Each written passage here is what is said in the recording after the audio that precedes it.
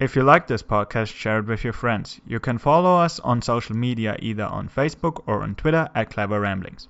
If you have any feedback or comments, please mail us at cleverramblings@gmail.com or visit our website cleverramblings.weebly.com. As always, we really appreciate you listening, and now enjoy today's podcast.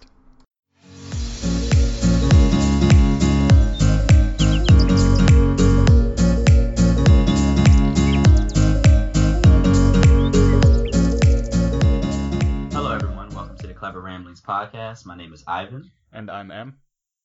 And today we have a special guest, our first actual sort of interview, discussion, and dialogue. So we wanted to try to expand the podcast and invite our friends and other experts in their field in order to discuss their research and their interests. And so today I have a friend who I met in Cambridge. We were at the same college. We met at the college bar. And he's honestly, not to kiss ass, but I told him as well, he's one of the smartest people that I know. And so I wanted to bring him on and talk about his research, and particularly in AI. So his name is Steven. So welcome, Steven, to the podcast. Thanks for having me. And I've been a fan of your podcast I think I've heard all the episodes so far, except for the last one. I'll listen to it next time.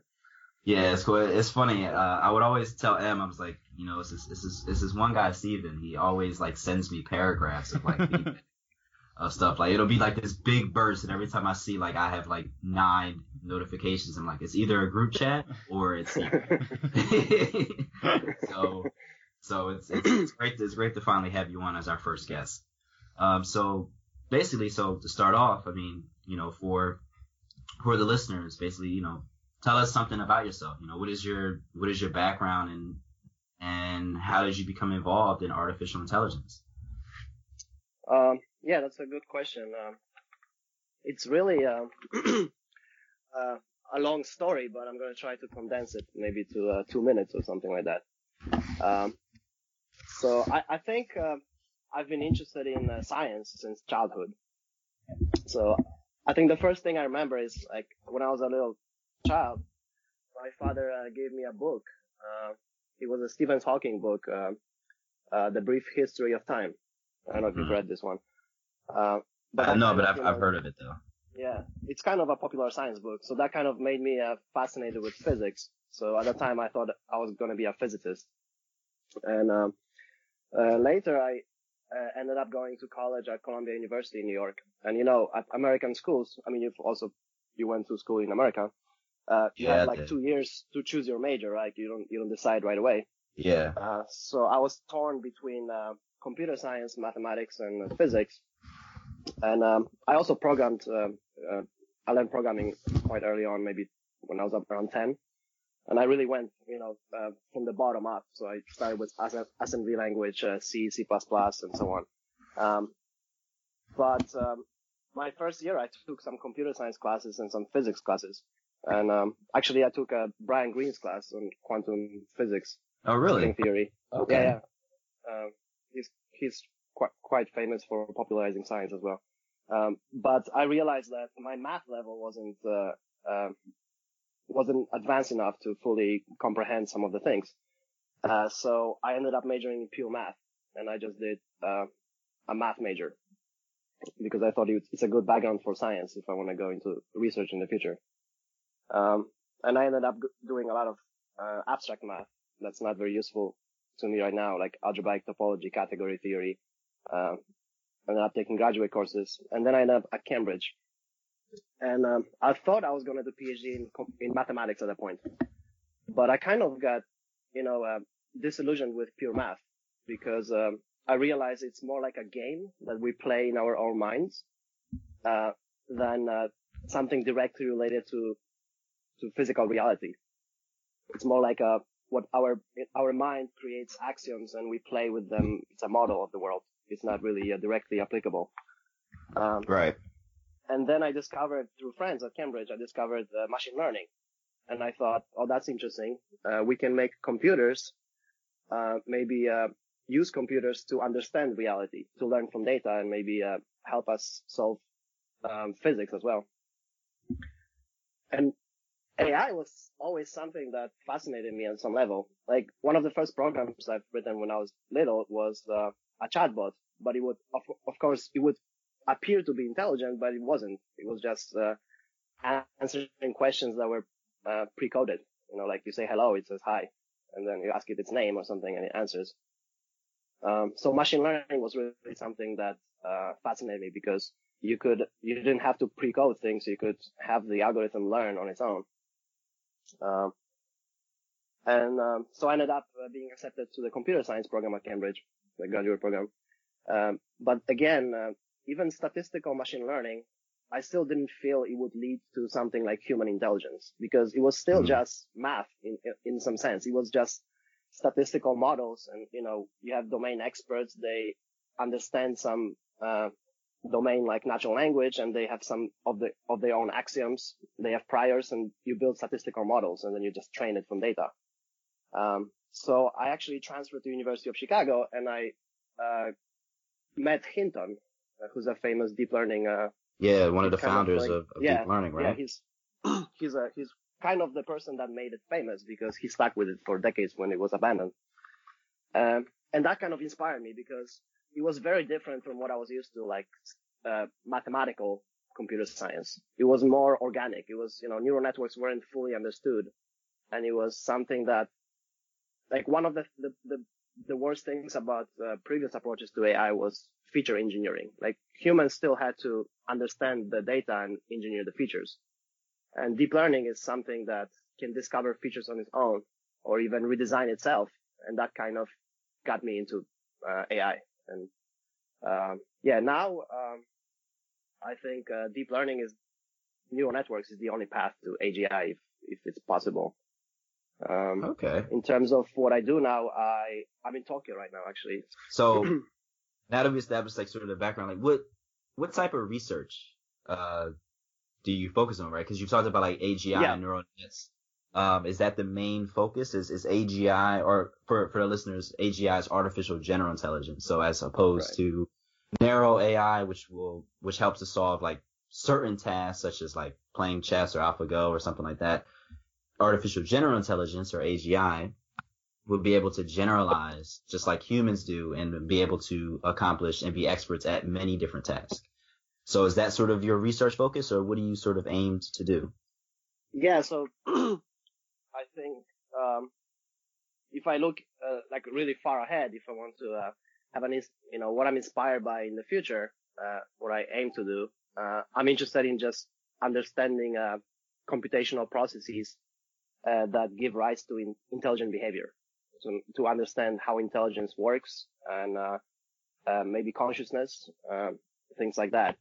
But more pragmatically, what I'm maybe focused on now is deep learning architectures for natural language understanding. So designing AI models that can make sense of natural languages, like text, for example. Understanding the meaning of sentences and words. That's one part of it. Another part is looking at neural networks. I don't know how familiar the viewers are, or the listeners here, with neural networks. Let's just assume that they don't know. So basically, it's a model kind of inspired, by early computational neuroscience, a model of how brains process information.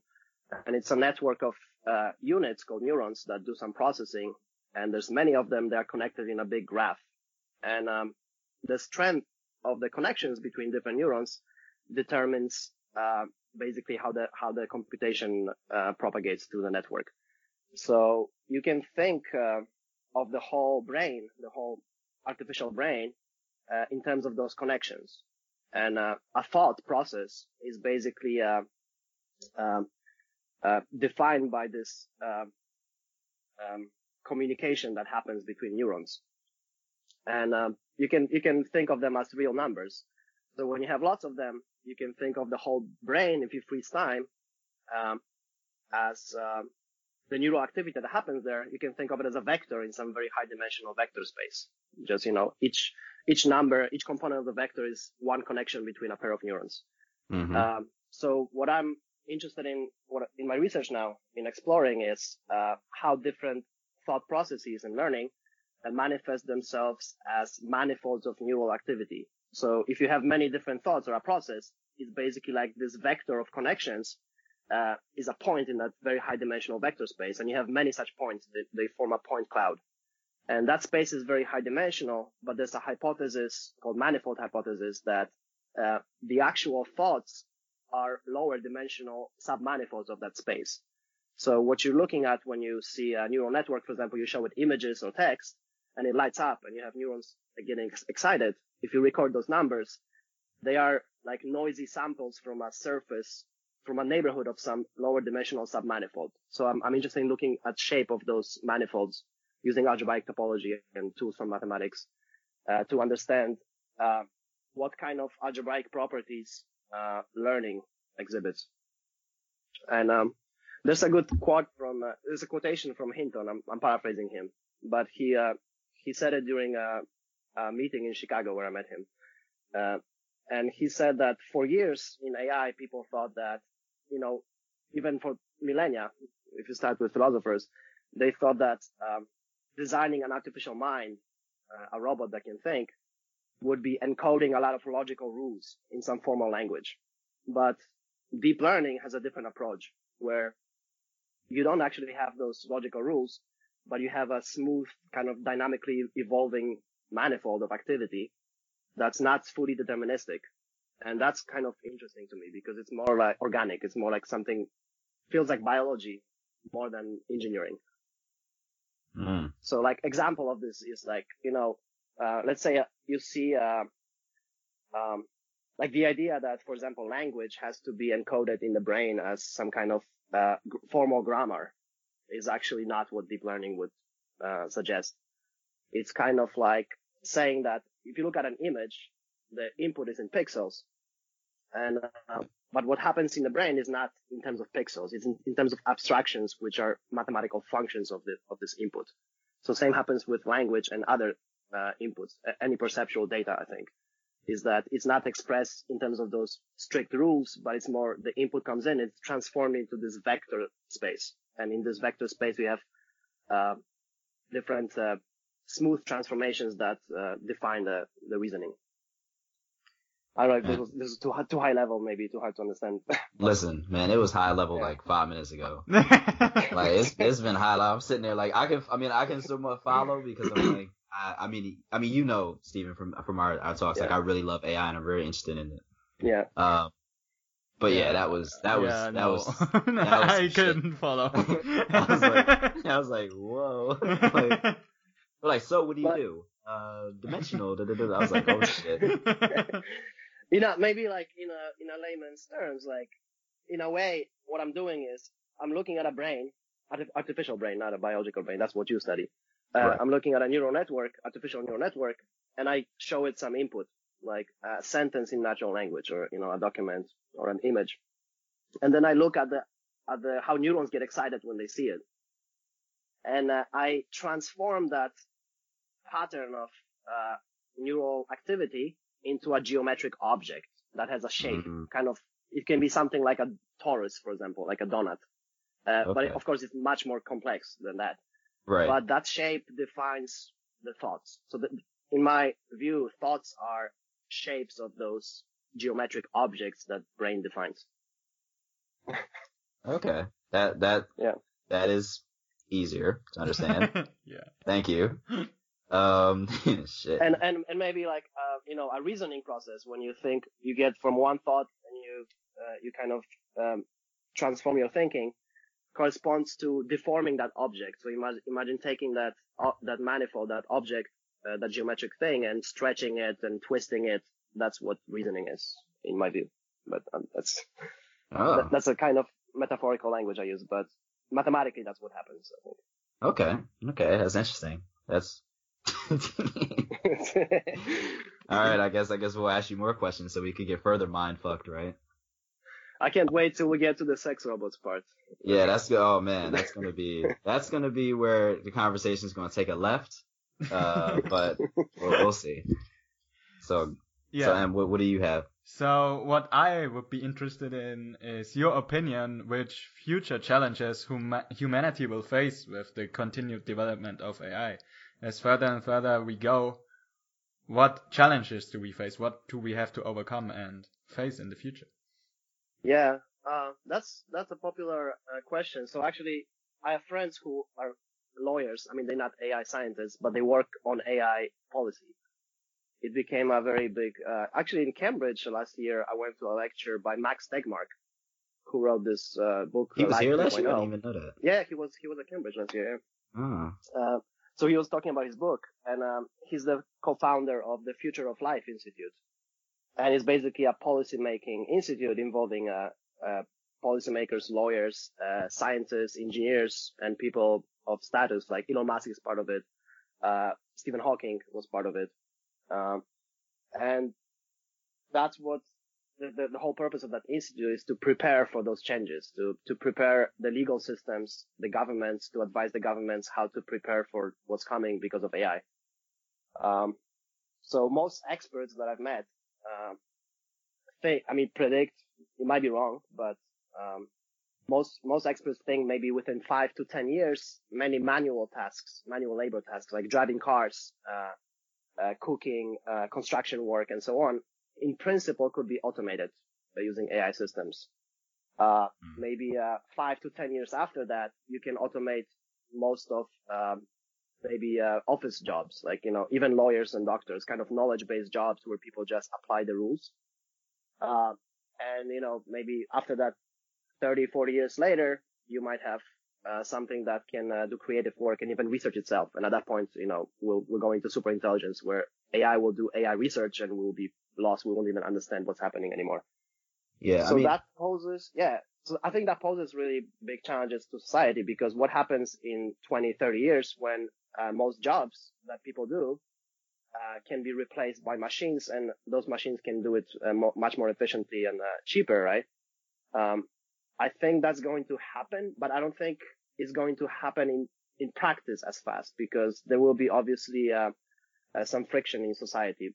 The governments will try to impose regulation to block it from happening until they figure out what to do with the people, because you're going to have to change our capitalist system at some point, I think, because, what you need some kind of basic income for everyone, or some other form of managing society, so those people who are out of jobs, because that will be majority of people, can still survive.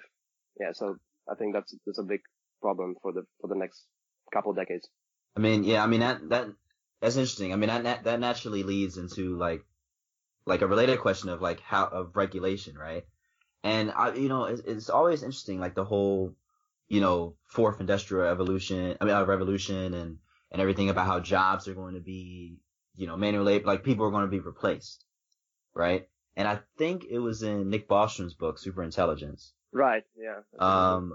Or I've heard it somewhere else where it said that actually may not be a bad thing after all, in a sense that if, like, say for example, I don't know, I'm just guessing here, right? Maybe 70% of people who work these manual jobs don't actually like their job, right? Yeah, that's true. And so if they're, in a way, if you're looking for just purely optimization terms, right? You want people to be motivated to do the job that they're doing, right?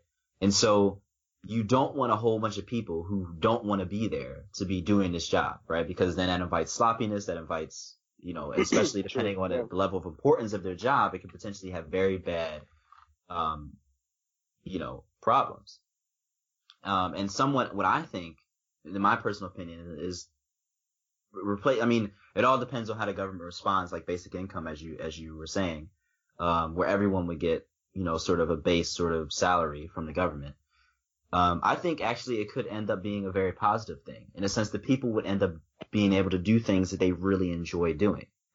So maybe some people want to do art, like want to be an artist, but their job prevents them because they don't have as much time, and by the time they get home, they're tired or whatever like that. Some people may want to be actors. They may want to be, do other pursuits that they can't do because they have to earn a living. Yeah, exactly. Yeah. sometimes, at least sometimes, I'm not saying it's something we don't have to worry about, because regulation, I think, is definitely is going to be a very difficult thing to do. I think that sometimes people only look at the negative and they don't look at it's possible that this could actually be a really good thing. I'm an optimist, actually. It kind of reminds me of, medieval Europe, when you had majority of society, peasants working the fields all day, right? And you had a very minority of aristocrats that they didn't work, right? I mean, when they worked, they just did things they liked, like art, hunting, or whatever they wanted to do with their time. And I think, it's possible that once machines can repair themselves, can create other machines, can solve problems for us, they could be the peasants in a sense. I mean, I don't want to, maybe it's a bad language for this, because it kind of, then we're anthropomorphizing robots that, they might be unhappy. But assuming they are happy with their job, right? You can imagine that humans will be like what aristocracy used to be in the past, and robots will be working in the fields all day, Yeah, what I heard on this topic was the concept that I found interesting is that you get assigned a robot or AI or whatever, and you get the income that the AI provides for the company or whatever, and then you can, like you both said, focus on that, what you really want to do, be it art, be it sports, whatever. You have time because the robot does your work, but you get the money because the robot doesn't need the money yet. So I think that could be a really good solution, because sooner or later everything's gonna be replaced because it's more efficient. Like you said, people get sloppy or they don't enjoy their work, so they do it half-hearted. So yeah. And that's how it used to be, right? If you were owner of a field, you had people working on your field, you were getting the money, and they were just working, right? And theoretically, these robots, I mean, of course you get it, like you said, about them being unhappy, and of course we're somewhat anthropomorphizing, but if they're not sentient, right, then you wouldn't have that problem of them being unhappy. They would have no sort of affect or somewhat emotional response to performing these tasks, right? So I think we wouldn't want to have conscious robots doing these tasks, because then they would have desires of their own, right? We would want to have it so that this robot is very good at doing this specific task, so probably like narrow AI in a way that does not have consciousness, because then you avoid all of the ethical issues naturally assigned with that. I think we'll have probably a whole hierarchy of species of AI that are on different levels of consciousness, some form of consciousness. But even if they are conscious or fully sentient, like super intelligence, even higher than humans, I still think they will. We're still anthropomorphizing that, because I think they will be very different from us. Their emotions will be very different from us. The form of consciousness will not be just a copy of human intelligence, human consciousness. It's not a mirror image of us, because a lot of things that happen with humans, like the things that make us happy or unhappy, actually come from our long evolutionary history. Like, we're not actually born entire blank slate, like tabula rasa. We're not born with that. We are born with some, I would say, pre-trained weights, at least in the right region, and that comes from our genetics. So some things that make us happy were probably inspired by things that make us survive more, or things like that. And I think because machines, they don't have the same history, they don't have the same background as us. They will have different emotions from humans, and different things will make them happy. They actually might find happiness in working at some job, doing something that we designed them for. I mean, we don't know that, but yeah, possibly we can assign the same emotions to machines, even if they're sentient, because they will be different. Yeah, I think we definitely do anthropomorphize a lot to AI too much. And another thing is like pragmatics of it, right? Even if you wanted to regulate it, like they're trying to do now with initiatives like the Future of Life Institute, I don't think you really can in practice, because AI is a very powerful tool, and it will become even more powerful in the future. If you try to ban certain uses of it or try to prevent some forms of research, someone else will do it. Some other company will do it, or some other country will do it. Same goes Right. for even applications of AI in the military. I don't think you can really stop it. You can probably slow it down in developed countries like US, EU, and so on. But someone will do it. North Korea might do it. Some other countries might do it. Right. And I definitely think yeah. banning things is not the way to go, because it just drives it underground. I think me and M talked about this, right? We talked about this with regard to drugs, right? Is that you shouldn't just try to ban things, because then in a way it just goes into a black market in a sense. Right. And then you end up probably with more problems than you had at the outset. And especially with a tool like AI, the only reason we dominate this planet among other species, the main reason I would say, is our intelligence. Once you have a tool that can generate unlimited intelligence, you can make copies of machines that are smarter than any human. That's an enormous power. Whoever wields that power will rule the world. So I think trying to stop the development of AI in any form is dangerous, because your enemies will do it, and then you won't be able to compete with them. Oh man, that shit just got scary. That shit just got. But I'm an optimist. Like I'm more of an optimist like you. But that shit just got scary. No, it's there was a meeting. I don't remember the source exactly, but it was a Reuters article, I think. There was a meeting in China among top generals, and they basically decided that AI is a greater security threat than nuclear weapons. Yeah. For the near future. Mm. And it's part of the now military funding to develop AI. I think it might get scary before it gets better, but in the end, I think AI will bring more benefits than negative effects. We can probably cure some diseases that we can't figure out at the moment. You can probably solve our inefficiencies, energy consumption, and so on, using AI. So I'm optimistic as well. Yeah, I think I'm definitely more of an optimist. And what are you? Are you more optimistic, or do you think we're fucked? Oh man, that's a tough question, because the same with nuclear power, for example. It brought a lot of bad things like Hiroshima and Nagasaki, but also a lot of good things. So I'm torn. I'm a little bit optimistic because I see the advantages it brings today. So I hope this continues, but at the same time, could just fuck up tremendously, and we could eliminate our whole species, like with the nuclear thing, with AI that controls nowadays everything, and somebody who wants to take over the world. I don't know, somebody maybe in the East, a big country there or something like that, or the US, they gonna start again doing shit between the two countries. I don't know. Could go bad, but it's like that's with everything. Every new technology, it's always, you could fuck everything up, but it can also bring a lot of positives. Right. And I think with AI, the thing that's most interesting about it is that it's a completely different type of scenario than anything humanity has ever faced. Because if you think about it, if AI becomes sentient or intelligent enough to think for itself, right, and it chooses to rebel against humans, there is no Terminator. Like, people always talk about the Terminator, right? Like, oh, we'll be battling robots. There's no way we'd have a chance. Like, because if it is able to learn, right? Imagine it could do thousands and thousands of years of research and simulations, stuff like that in a matter of a few seconds. Even worse, when it self-improves. Like, the thing about AI that's more powerful, I think, than any form of intelligence that existed on Earth so far is that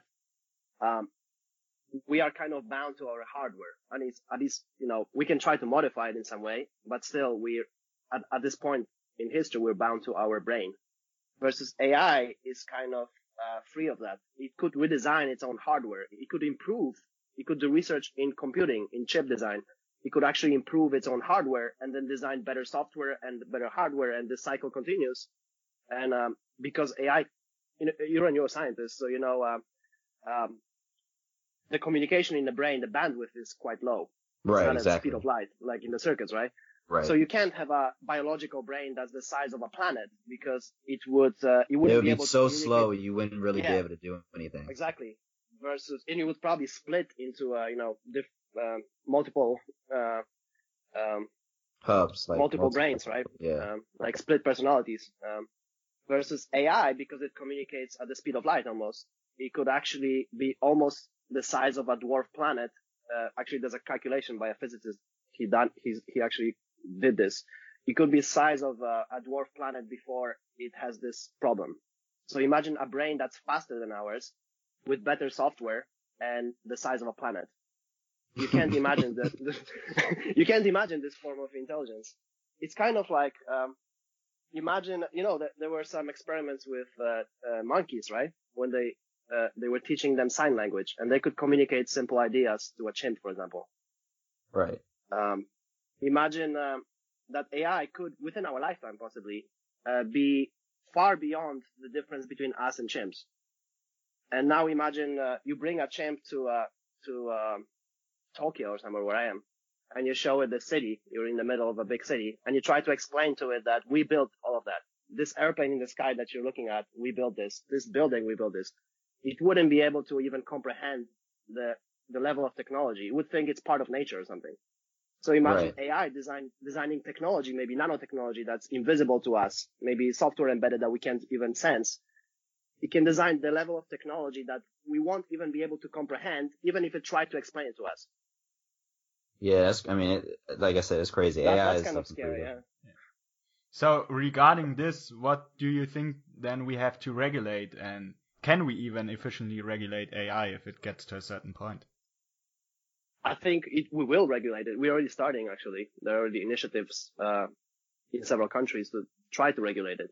But I don't think practically it's possible, because the people who make the laws, either they will overshoot and they will just ban too much AI research, which will be bad, but it will still happen underground, like you said, or they will not fully understand the problem. I mean, most lawmakers don't even understand how computers work. They won't understand it enough, so they won't regulate it in the right way. So I'm not optimistic about the regulation. I think that's not going to work. I think it's more like, we're playing with fire, but I'm just optimistic in the sense that I don't think AI is going to kill us. I think that's, again, anthropomorphizing AI, that this killer instinct that we have to wipe out other species is, again, I think part of, our evolutionary history, that we are competing with other species in a harsh environment. So we have this kind of, mentality that, Terminator and everything like that. But I don't think AI will have the same mentality. I think even if it becomes conscious, it might just leave the planet, the ones that are conscious, and just leave us alone. Why wipe us out? Why kill us? So you said that AI is evolving like pretty quickly, right? And you said within maybe 40 years we might have something that's sentient, right? Another sort of development that I've been thinking about has been in virtual reality. Yes. And because, there's even people at my unit, I think there's another one of my colleagues, he's studying like memory in virtual reality environments. And these things are becoming more and more realistic, right? And you can even see it with video games, right? Where you have, and the way that the graphics, some of them look so lifelike. And I sometimes wonder, just like people can be addicted to video games, or they could, they spend hours and hours and hours in this. If you can create a reality, right, that is perfectly fit to your needs, right? You could do whatever you want and whatever, and you're not, of course, again, we would be anthropomorphizing, like whether these AI agents in the virtual reality would be, sentient, but say that they're not. Let's keep that out. Like, do you think people might actually sort of, I know this is a little sci-fi, but do you think people would actually prefer a reality environment as opposed to choose to just live there, right? And instead of, what's going on right now in the world. No, absolutely. I think that's going to happen for sure. It's already happening, especially where I live now in Japan. You have people addicted to virtual reality that isn't even that advanced yet. I mean, there was this week. There was, I think, it was this week on the news. I don't know if it happened this week, but some guy got married to a virtual girlfriend that's an AI bot that he can interact with, and he actually had a wedding ceremony and paid $20,000, invited his friends, and they now live together. And it's just an AI software that he communicates with. So I think people are already escaping into this dream world, and it's kind of part of human nature, right? That's why we read novels. That's why we watch movies. That's why we play video games, is to escape from mundane reality and go into a world where we can be someone else or have a girlfriend. Yeah, I mean, but is this something that you're worried about? Like, is this something that you think poses like an actual problem for the future, right? Because like you said, it could be a novel escaping to another world. Yeah. But again, escaping for like years at a time could actually be a bad thing. I think it's going to be more addictive than drugs in some sense, because as those things become more and more realistic, as you said, people will spend more and more time in them. And if robots can do our jobs, then it's possible that people would choose, they have so much free time, they would choose to spend more time in a virtual world. I mean, there's this whole simulation argument that since this might be possible, how do we know it hasn't already happened in the past? How do we know we're not living in a virtual reality right now? Yeah, we could be in a matrix. I mean, listen, if we are living in a simulation, I don't know about you, but listen, I want more shit. So, you didn't pay, Ivan, for the simulation. Whatever simulation I'm in, I should be like way more like successful than I am now. Like if I paid for this shit, man, I should have, man. It might be that we are actually AI, It might be that there was a civilization that created virtual reality, and inside virtual reality there were bots, and then there were lots of physics simulated, and then they evolved more AI inside and more simulation, and we might be 1 million levels of simulations deep, and the biological forms that created this whole simulation might be long gone, and we're just running on some old computer on some planet somewhere. Oh, that's so trash. Like they could at least made me like a Super Saiyan. Like I would have loved to be like as Dragon Ball Z. Like I know this is like a little tangent, but like Super Dragon Ball is like my favorite fucking thing. And the new Broly movie, I don't know if you heard, it's already screened in Japan. And this is completely irrelevant, but I just wish that I was like a Super Saiyan or something like that. Like that'll be my next situation. So Ivan, would you once the technology, let's say 20, 30 years from now, when you're an older professor of neuroscience or something, when the technology becomes available and you got your, you've published your work, you worked enough, and you're kind of retiring, would you go into the virtual world and be, I don't know, some other person, or live in a world that's made up? It depends. I mean, I am a transhumanist, right? So I do believe in all of this merging with technology and stuff. I think as far as going into a virtual reality to stay, it really depends how trash my life is at that point. I think, if the more trash my life is, right, I'll be old and shit. Yeah. And I think I won't be able to like move as fast. It's like retirement. Right. Like, it depends. Yeah. Yeah. Let's say if it was like the Matrix level that you plug in and you don't feel your body anymore. Imagine you barely can move, you're sick, and then you go into a virtual world and you're young again, and you run around the fields and play soccer or whatever. Oh man, this could be like in my virtual reality in retirement. I would like make an album with Rihanna, and like Rihanna would be like my best friend, and Rihanna would be like, "Oh man, Ivan, like you make such great music," But I don't know, M. What would you do? I think I have a feeling that knowing M, he would just, as long as you give me beer and lederhosen. Yeah, beer and lederhosen, because Bavaria, we always wear lederhosen.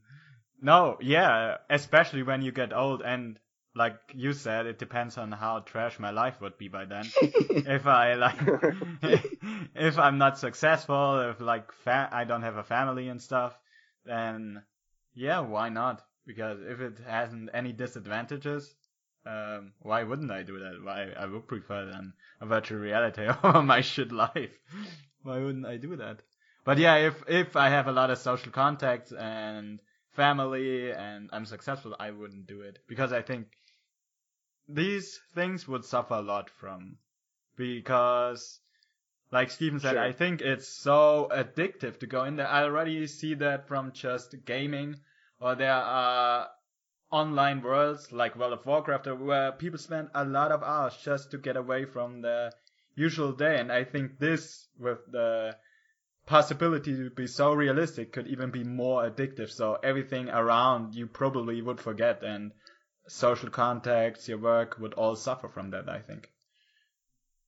What about you, Steven?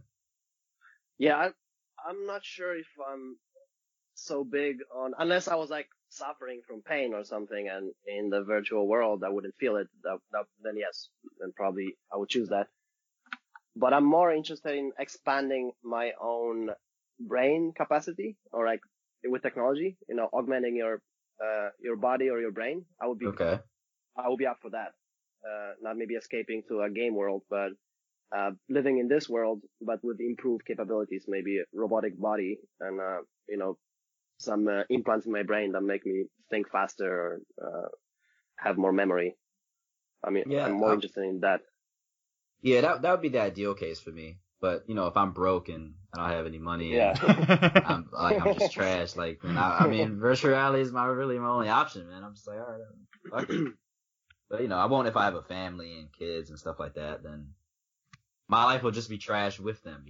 Like they'll have to deal with my trash. But it's okay. So yeah. Maybe another thought that's unrelated to this current topic.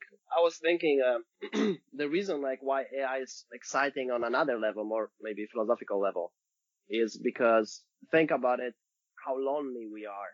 Yeah, I mean, we have many people, but everything you've ever seen, the art you've seen so far, the science you've read, movies, anything you've ever experienced was created by other humans, which are, similar to you in a way. It would be interesting. So we've never actually were able to communicate with another form of intelligence that's around our level, at least, or higher. We never encountered alien civilizations that we could talk to and share ideas on the meaning of life, universe, and everything. So developing AI that could become conscious to me, is exciting maybe from that point of view as well, that it might, once we can talk to it and it can think on its own, it's like meeting an alien from a different planet, because it's going to be different from us, and it's going to provide us with different insights that we might not, or art even, that we might not have thought of, because it's not how our brain works. I mean, that's a really good segue into our next question, right, Em? Yeah, the big question, the one we all been waiting for. Especially Ivan is really interested in the topic. Oh no! Is it the sex robots? I think that's it. I'm all for human relationships. Sure. And that is. I just think this topic is interesting because I think it'll happen. So the question is, with the advantages of human AI, how will this change relationships? Like, for example, sex robots. They're gonna be preferred over like normal relationships, and also friends. Do we have in the future AI friends? If they were conscious, if they were like, they had free will and they were independent, that they weren't just pre-programmed bots, then, I mean, I would be friends with them, yeah. I'm not maybe big on the sex robots thing. Not that I'm discriminating against robots, but I mean, it just doesn't, like, personally, it doesn't turn me on too much. I guess it's something biological, I don't know. Like, there's something weird about it. It's kind of like, I mean, they exist now. I mean, they're dolls, and they're even, in Japan, they have very advanced ones. They like $10,000 for a doll, with AI in it and everything. It's not on the level of humans yet, but sure, it's popular here already. I mean, there are people who buy those things, and I just told you about this guy who married a virtual girlfriend, so I think, people will do that, but I don't think I will do it personally, but I don't know. And it's crazy. I mean, I think I watched like this. And it wasn't a documentary. It was just like a little maybe 15-minute video about how like the sex robot industry, and it's very interesting because again, like tech seems to be dominated. No offense to y'all two, but white men tend to be the ones that always dominate. So I think someone was saying about how everything seems to be tailored towards men, right? So you have a lack of female, lack of like sex robots for females, for heterosexual females. But they will have them too, I think. I mean, I don't know. I've talked to some female friends who are actually, I asked that question actually about the sex robots and AI, and some of my female friends are actually looking forward to that. They would buy a sex robot.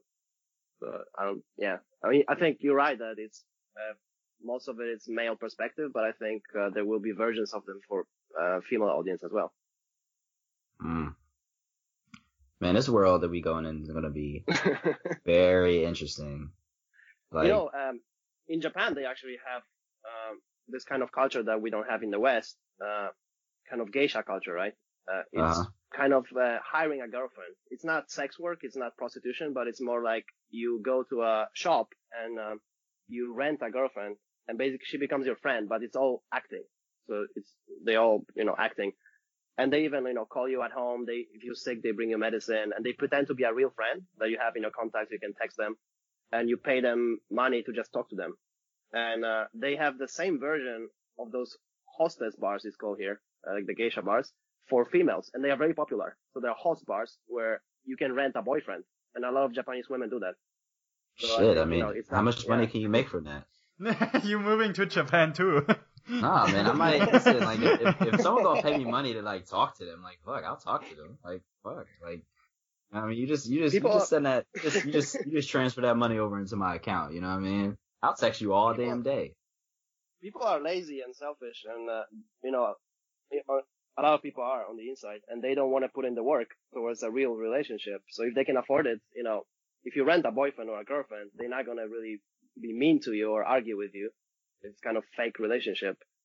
So I think sex robots will be something similar. You buy a robot and, you will be an ideal partner in the sense that you will make you feel good. And it could be even more interesting. Like say if the robot is sentient, right? And say you have male, female robots, but then we all know that like gender is a spectrum.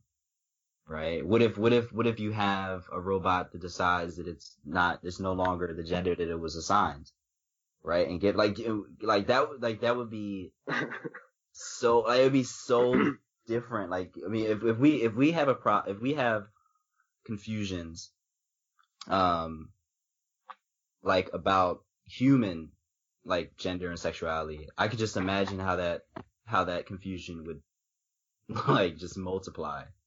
With an AI, and I wonder, like, would they face discrimination, like LGBT have seen, and would they see violence like they've seen, or how would that kind of? I mean, it's completely random, but it's just something that I'm sort of thinking, I think some of the things about like AI rights and all that stuff, I think the interesting things about it is like when we talk about it, we still haven't figured out human rights, right? So, right. And again, AI would be different from humans, but we haven't even figured out how we don't discriminate against black people or LGBT people or other minorities or, other. But do you think with AI those problems will not really exist in a sense, because a lot of the reason there are problems in human society is because we are bound to our biological bodies, and it's very hard to change that. But for robots, they could easily transfer the software to a different robot if they don't like the way that they look, for example. That's one thing. And second, I don't think they will have such attachment to the gender because they don't really have a gender, right? I mean, it's more a superficial thing imposed on them by humans. It's not like there's no biological grounding for it. Yeah. Well, I think they would face some discrimination, but I think it would be in a different form. I agree it would be in a different form, but I think again they would have to interact with humans, right?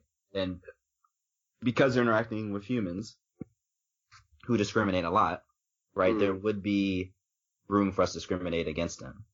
Like if I were to go to Republicans and start saying talk about like transgender robots to them, I'm pretty sure they would flip shit just like they, like just, no, not just Republicans, but, you know, people who are bigoted against those people. They would flip their shit just like if I was talking about transgender humans, right? And so I think you would still, even sometimes, like, my fear is that when we introduce new technologies, we introduce new things, especially if these AIs are going to be sentient, because we still have our own prejudices and we still have our own biases, that those won't go away just because of technology. Yeah, the technology itself may not have it, which is debatable because we're programming the technology.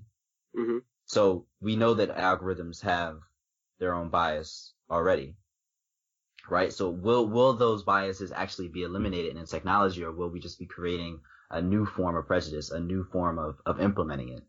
It is something that I think about. So you're saying that even though AI is like a new form of intelligence, it will be actually based on us because we design it, so we will inject our right, our values. And so yeah. therefore, if there's no diversity, what I'm saying is if there's no diversity, if there's no representation from minorities, if there's no representation from women, there's no representation from people from LGBT or people from just other diverse lifestyles. If it's only white men, then you're going to get somewhat of the same problem, potentially even worse, because now these things will be even more powerful, right? But I'm not sure, like, you actually need a representative from every group to make sure that AI doesn't have the problem, because I think AI by its nature, by its default nature, won't have many of those problems. Like, I don't think it will have the gender problem because it's just software. It's not bound. It could easily transfer to, if it doesn't like the robot that we put it in, it could easily transfer to a different robot. Not, it's not a problem like with humans. I don't think it will have the same nature as humans do by default. So like many of the issues that we deal with, we don't really have to prevent them in AI, I think, because they won't exist just by design. And another thing is like, I think there are two different types of people that, because AI is very hyped now, so especially out of articles and news, that people who know about AI and they talk more about political side of things, right? And there are actual researchers who do research in AI, and I think those two people have different goals. So I think researchers like me and people I know that work in AI, they don't really worry about designing values for AI. They worry about figuring out the computational processes for intelligence to appear, to emerge. Not, what the AI should behave like in terms of human perception or something like that. So I think a lot of those things won't exist because I don't think researchers will inject racism or sexism or something into a robot, because most people who I know who are researchers in AI, they just worry about making a system that can reason on its own. Yeah, but my problem is that these biases may be some of them may be unconscious, right? They may not know that they are. So that's the only thing. Once the robot learns, I think, and it watches human movies, it interferes with humans, then he can learn from that. Maybe, yeah. Then he can learn from culture, I guess. Yeah, but I think that would be the best thing, exposing the AI to different cultures, different people, so they realize that just because you're different doesn't mean that it's. But I just don't. Doesn't mean it's bad. I just don't believe like that. Even if it was just white males in a lab that created the first conscious AI, I don't think they would design it with human values in mind. They would just design a system that's intelligent, that will learn on its own. And then the learning, that's when it becomes, same with humans. When you're born, I don't think you have any prejudice by default when you're born, right? You right. That's part of learning. That's when you interact with society. So I think it's the same with robots. It's not the design phase that's worrisome. It's more once the AI is out in the world and it interacts with society, that's when it can become biased. I don't think it will become biased in the lab before it's released. Okay, well, I guess we can just agree to disagree. But that's my opinion, because I just personally I'll worry about designing a system that learns, and whatever it learns from, that might be biased. But I wouldn't personally inject bias because I don't think there's a place for it in the lab. It's just like designing the brain. Without that brain is kind of like a newborn child, and that's what it starts with. So I'm just designing the hardware and the software that's defines the brain, I think, not the Right. culture.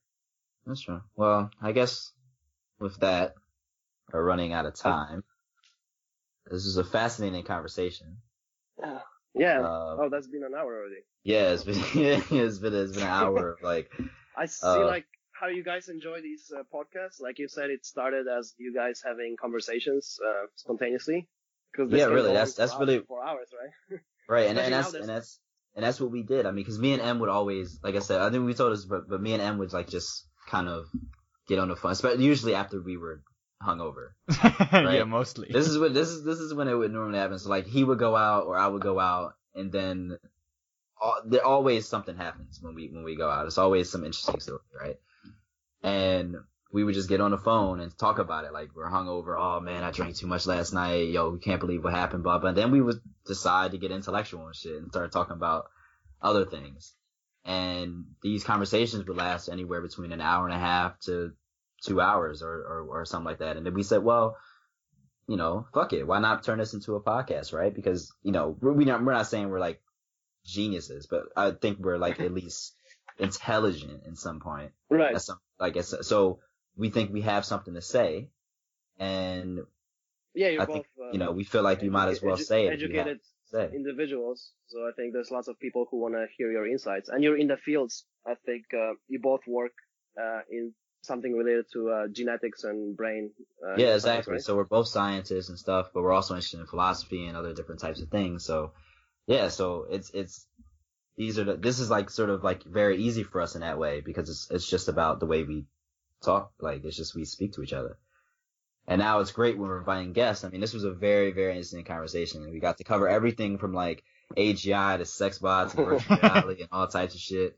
And even like, you know, will AI have gender, and will it be discriminated against? I think that's a very interesting thing that I haven't really heard anyone talk about before. So yeah, so I'm glad that you gave us, you know, some of your time so that we could talk about these issues. Because I mean, if I'm gonna talk about AI with someone, honestly, and I'm like, you know me, I'm not a kiss ass type person. So, but if I'm gonna talk about AI with anyone, it's gonna be, you know, with you, because you're like in the field and stuff like that, and really trying to advance it in a really rigorous way.